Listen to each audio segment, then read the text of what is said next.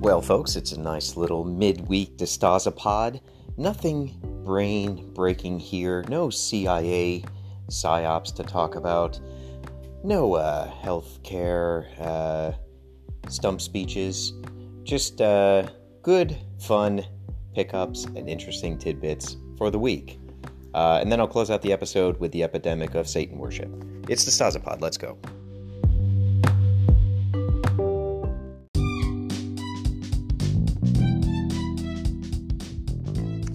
Well, very good news out there. It is not sort of totally out there in the ether to the general public, but to patrons of a certain creator. It's been announced that Dan from Toy Galaxy has gone full-time. Now, producer Greg was able to go full-time a while back due to the success of the channel, but now Dan has made the great leap, and he's able to focus all of his life energies on Toy Galaxy and making that channel and the content great. I've been a fan and a patron of Dan for a very long time. I have said on multiple occasions I think that Toy Galaxy did all the things that Toy Pizza sort of did too early or did poorly. I really think Toy Galaxy figured out and made it work. And, you know, I'm tickled pink that those guys are still around and that they can now take that leap that I did. When did I go full-time with this? A little more than a year ago, right? So I bring this up because I'm sure we have multiple crossover patrons, right? I would imagine a handful of you guys probably also are patrons of Dan's, as well as some other independent content creators. And I got to tell you, this is because of you guys. You know, he's able to do this in part because of the wonderful foundation that his Patreon supporters have given him. Now, obviously, he's doing great on YouTube. He's had some really juicy sponsors. I remember he did a Dr. Pepper Spider-Man can, live read. Like, those are all really good, healthy indicators of a creator's ability to monetize and get out there, if that's your thing. But I think it's important to sort of take a breath and understand that, you know, Dan's success and my success and the other independent creators out there, it's because of you guys and you choosing to kick $1 or $5 or $30 or whatever it is a month to people like myself and Dan. It is making a profound difference in not only the sort of, you know, genuinely interesting content, but that content that's produced without oversight, without corporate overlords, without having to answer to anybody. And it's also sort of, you know, as I always say, it's a counterbalance to really the manufactured slop that is most of the media. I had a rare evening free, and I sat down and scrolled through Netflix, and I can't believe the glut of content that is just nonsensical. Does anybody else have this experience of just scrolling endlessly and thinking, like, I don't really want to watch a documentary about cake making? I don't really want to watch Nicolas Cage say the F word. Not that it's perfectly fine to watch him say that in a movie. It's a television series about Nicolas Cage saying the F word, a documentary, if you will. It is just really a smooth brain buffet for simpletons, let's be honest. So when I go on Netflix and I see what it's devolved into and the fact that there are more TV series and television shows than any of us could ever watch, it's nice to see something like Dan's ascension and know that, you know, there's a means for people like him to kind of survive. And, you know, everybody's very excited about the Snyder Cut. I'm very excited about Dan being able to do this. And I think, you know, there are sort of two options for things you can watch. You can watch the Snyder Cut, or you can watch an episode of Toy Galaxy. And I would prefer a world where there's more things like Toy Galaxy out there and less things like the Snyder Cut. Which, don't get me wrong, I'm still going to watch. I'm going to have a laugh. I understand it's 14 hours long. I will, I look forward to consuming that as well. But in any case, this sort of grand project of, just sharing a community that believes toys are great and action figures are fun, it's grown a little bit bigger with this news of Dan, and you guys are to thank for that. And if you get a nice warm feeling from doing that, consider going out there and supporting more independent creators, either through their own sort of websites or through Patreon, or however they may accept funding. For me, every time something like this happens, every time there's a success story and I'm a contributor in a small way to what they are doing, it makes me feel, elated. Everything I watch on Netflix just makes me feel empty and dead. Every Toy Galaxy video I watch just makes me feel like I'm a tiny part of this very cool thing. And news like this, I think, is always great.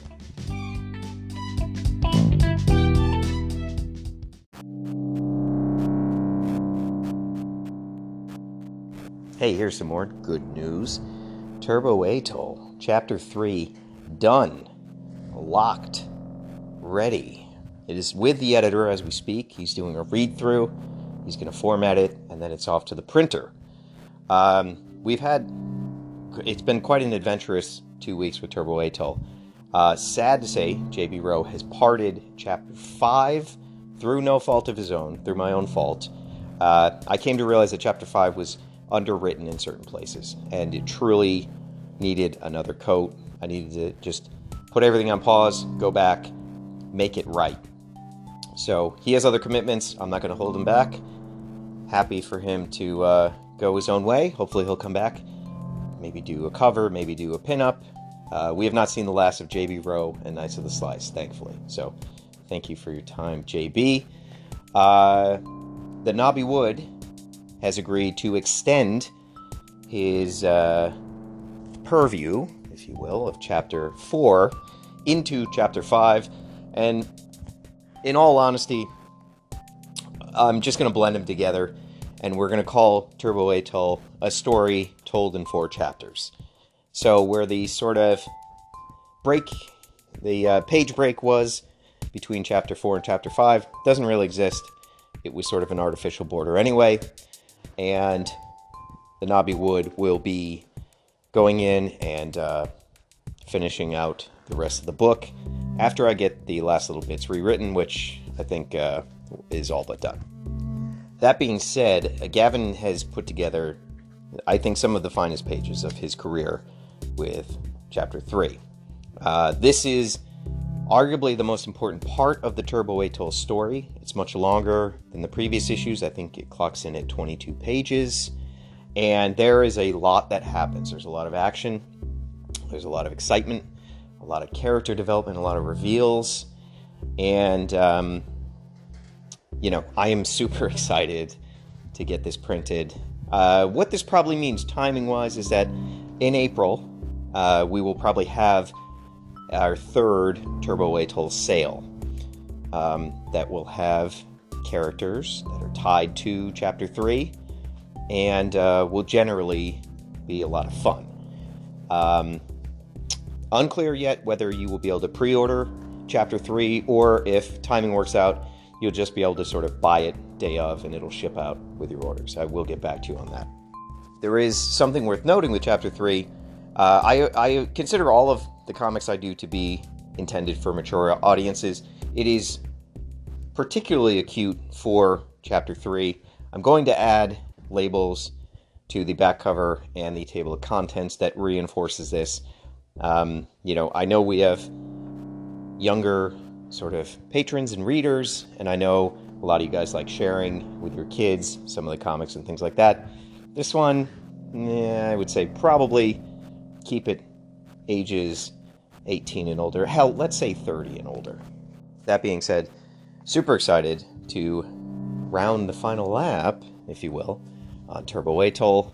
I feel even more enthusiastic. While I am sad to lose JB, I'm enthusiastic about merging the two chapters and getting Nabi Wood extended. By the way, in our last segment, we talked about supporting independent creators on Patreon. The Nabi Wood is on there. Good guy to throw a buck or two his way each month. So go and do that. It's a good deed. Before we get to Turbo Atoll and the next store drop number 3 for TA, we are going to Mars. Now, there's been a couple teasers on Patreon about this. I will have a pre-order up pretty soon. I think we're looking at the last day of March as our next live store drop. Hopefully we can put a Patreon pre-order up in the relatively near future. Maybe by the time you hear this, it's already up. Can't say. But these are a series of figures themed to Mars.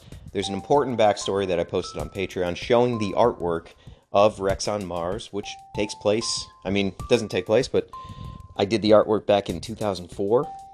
And it's an important piece of Rex's story. And this is a collection I wanted to get to for a very long time. Some of these components have been sitting in the workshop for almost close to 2 years, which is pretty astounding. But this is going to be a fun one. There is also going to be a sort of army builder / random part bag. Don't know what I'm going to call it yet, but a lot of good build pieces for people that are interested in such malarkey.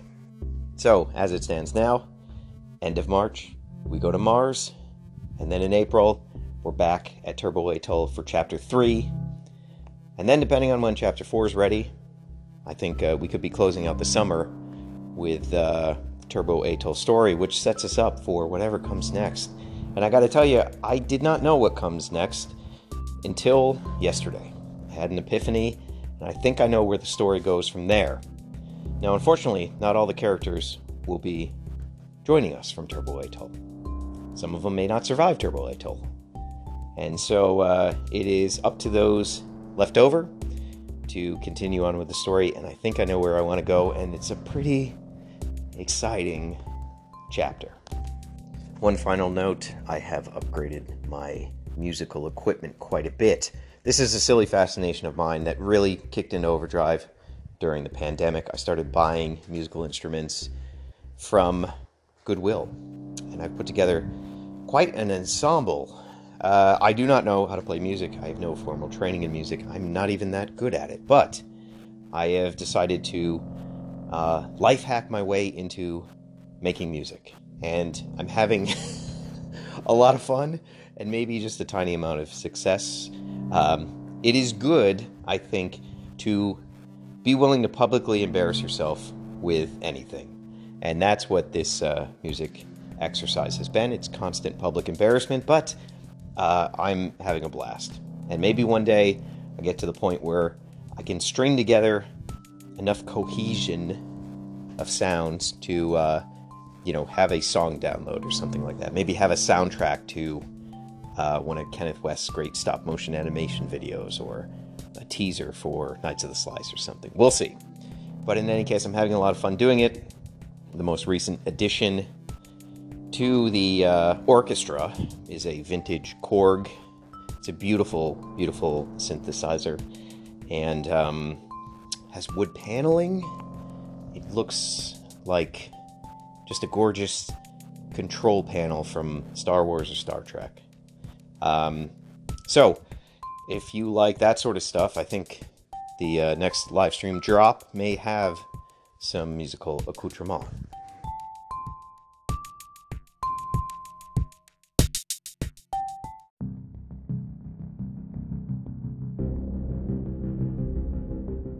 I actually went back to New York City. Can you believe it? Haven't been there since last year. Probably been about a year since my last visit. I had a wonderful time. The weather is nice now. It's always better to be in New York City when it is not freezing and not a wind tunnel, that's for sure. But I had such a perfectly New York City day.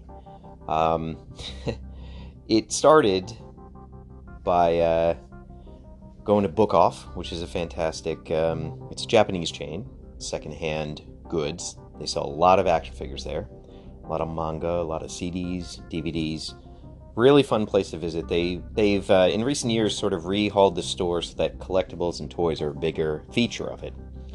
And with the loss of places like St. Mark's Comics, there's not a ton of places for guys like me to have a good time. So was very much looking forward to that. For those curious, I wear 2 masks and gloves when I'm in a place like this. And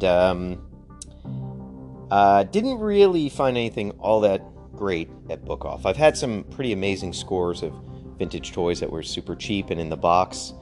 This one was, mediocre. Got a blue Maverick X-Men Toy Biz figure, a couple of doodads, things like that. Nothing terribly exciting, but a fun process to kind of, look at all the toys on the shelves. Apparently I missed one of our favorite patrons and Squires of the Slice, who had just randomly visited there. I found out after the fact. Very funny. But I left Book Off, and I thought to myself, well, I went in there in part to look at their audio equipment, see if I needed some microphone jack adapters. They didn't have anything like that. So I'm like, well, I guess I'll look on my phone and see if there's an audio store somewhere nearby. Sure enough, there was one literally a few steps away. That is a sort of beautiful, magical thing about New York City. It's simultaneously one of the most inconvenient and convenient places to live. So was able to check that off the list. Off to a great start. The sun is out.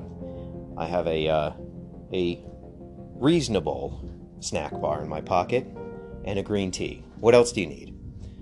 So I start walking all the way from Times Square back to my apartment way downtown. A couple mile walk, but it's nice out. I got my headphones in. It's a fun time. And then, about halfway in my journey, there's a block where there's a lot of illegal vendors with tables set up just hawking goods. And what do I see? I see a box of Marvel vintage trading cards. Series 3, which, doesn't have quite the heat on it right now as Series 1 or 2, but is still, a pretty odd occurrence. This is another sort of phenomenon of New York City. It can interpret and anticipate what it is the person walking through New York City is seeking. Now, I've been thinking a lot about cards lately and how much I loved them as a kid, and I've been digging up my old binders and just having a fun deep dive into a hobby that I really was consumed with as a kid. And sure enough, this manifests in front of me. Price $5 a pack. That's, hefty, but certainly well under what the secondary market is doing. So I give the guy a 20, get 4 packs. And I just had to laugh that, of course, I'm just walking down a block and right in front of me pops out a box of vintage Marvel cards. I should have bought the whole box, but, I want other people to have that same encounter I did. And there is a video on demand on Twitch right now of me opening those 4 packs.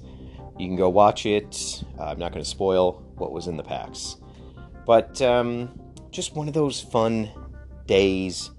It almost made me miss living full-time in New York City. But I think it's a better place for richer and younger people than myself. I like the solitude. I like the sound of the brook babbling, and I like the smell of the trees and the seclusion that life on the mountainside brings me. But here's to you, New York City. I give you 4 stars out of 5.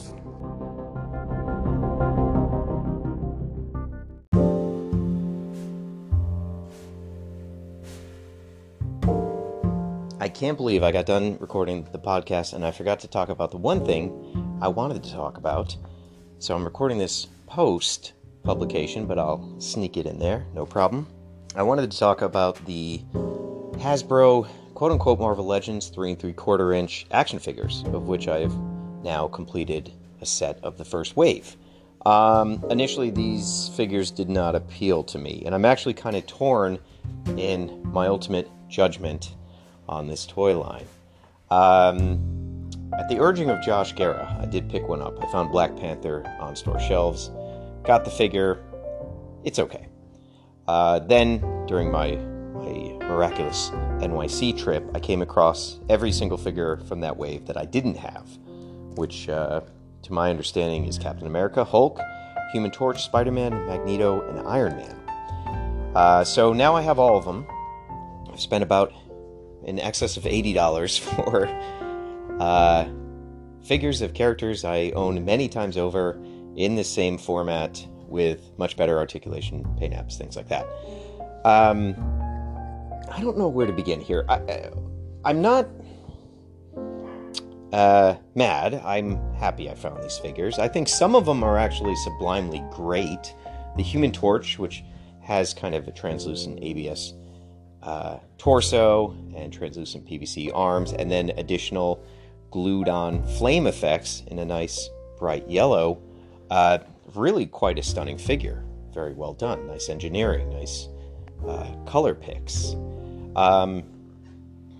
The sort of quality of each of the figures varies wildly, but I do really enjoy this Human Torch. I think it's pretty great.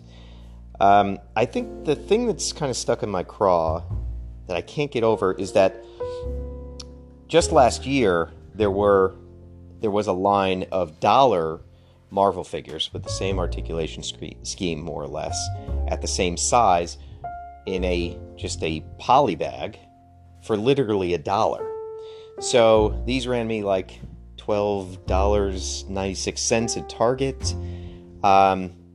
Fundamentally, these are costing the same thing as those dollar store figures. I think that's kind of the issue I have a hard time getting over, is that $13 for this figure is highway robbery. And look, I charge a lot of money for my figures. I make very expensive toys, but at least, in my reality, I'm doing incredibly microscopic runs. These are tiny, tiny qualities, low hundreds, compared to, I'm guessing a minimum of 5,000 to 10,000 units for a line that's covered in Target. And that might even be per style of figure. So I could imagine, doing a loop of toy stores and checking out what's new, going into a dollar store, finding the dollar Marvel figures, paying $1 for them, and then going over to Target and finding these carded Marvel figures, which are 12 to 13 times more expensive for fundamentally the same amount of plastic. That's a tough one to swallow. The other thing that I think is a huge missed opportunity here is that they have very smartly patterned these off of older sort of 80s, maybe even late 70s versions of the characters. I think that's great. I'm excited to have an Iron Man that looks like the Iron Man when I started reading the comic back in the day, with the sort of little discs on his hips. I like that. I like the aesthetic choices of this line. What's kind of puzzling is why they didn't just label this Secret Wars. Why call something else Marvel Legends, unless maybe that helps extend your trademark into, it doesn't seem like a different category. Maybe there's some legal reason why you don't. But if you're going retro with the look of these figures, and you're appealing to guys like me that bought the original Secret Wars figures, why not just go full hog and call this a Secret Wars line and pattern these figures off of their appearance there? I think that, you can pretty much cover all the interesting characters in Marvel utilizing that branding. And you're kind of, going off of the same visual language of it anyway. Now, when I talk about symmetry in 3D toy design and it being the enemy of good design, it's pretty apparent on these figures here. These are just mirrored. A sculptor is creating one side of the figure and the other side is mirroring that sculpting and filling in automatically. It's very apparent here. There's, an uncanny amount of symmetry to the majority of pieces that are in this. And I think when what you're selling is, a $13 Kenner-style figure, you can get really intense with the sculpt. And I'm going to dig out and post some photos of a similarly articulated Captain America figure from MCU that I love, that I think is a beautiful sculpt with lots of detailing and scaling on the armor. And it shines so much brighter than this figure here. They all have a sort of hexed shape hole on their back, although I do not believe that all of them can utilize, there's no like accessories outside of capes that they can utilize for these figures. Captain America also has, in my opinion, a criminally undersized shield that looks more like a buckler, but in the Dark Souls universe that would be very handy for parrying. I do give the line a lot of credit for the twists at the elbows. I'm not sure why they didn't add the twist at the boots, because the majority of these figures are actually, well, some of them are cut at the boot as well. I do like the softer material for the hands. That ensures there's going to be no breakage and they can kind of grip everything. There's nice little flourishes like that. Paint seems to be a little bit of an issue. Mostly it's tight, but there's a couple oversprays that probably just needed a little tweaking in the quality control department. The Hulk is also a nice figure for this line, a good standout. His hair is sort of a separate sculpted piece, which gives it nice definition, and he has this big mammoth open paw that you can easily put around figures' necks or entire heads, and he just has kind of a fun heft to him. He's a big, thick boy, would look right on the shelf next to Hackerman or Radic. The Spider-Man is also pretty cool. To me, it's kind of Ditko era. He's making his thwip finger motions. Just throwing in a simple accessory like a sort of piece of gray string or a molded, shot web would have gone a long way and added a lot of value here. I'm not entirely sure why they didn't do this. To me, the thrust of this line is probably about chipping away at Super 7's space in the aisles. Maybe I'm totally, pulling that out of my ass. Maybe Super 7 and Hasbro get along great. But this seems like it's falling in the footprints of the really tremendous sort of offering that Brian has built with Reaction over several years. This seems like a reaction to that reaction.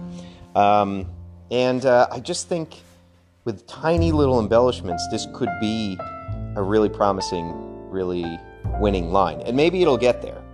Now, of course, I do realize I'm a complete hypocrite for saying all these critical things and having bought the entire wave, and probably, let's be honest, I will continue to buy these figures. I just love the 3 3/4 inch scale, but I do think this falls, slightly short of the potential for this. Can you imagine if, in an alternate universe, like me and Dowdy got the license for Marvel, how our figures would look? They'd probably be pretty close to this, with just a couple more thoughtful tweaks and, obviously Goliath's compatibility. And that would be a line to remember. These are, modestly interesting. I'm glad they're there. I like anything that's sort of 3 3/4 inch. But, damn, next time Hasbro, hire me. Just kidding, I know I'm on the blacklist. Now, all that aside, really why I'm bringing this up is I want to hear from you guys. If you think this is a good line, if you found any, if you hate this line, if you refuse to buy any, am I completely missing the point here? Am I off base? This is a good one for you all to chime in on, so look forward to hearing that from you in the comments.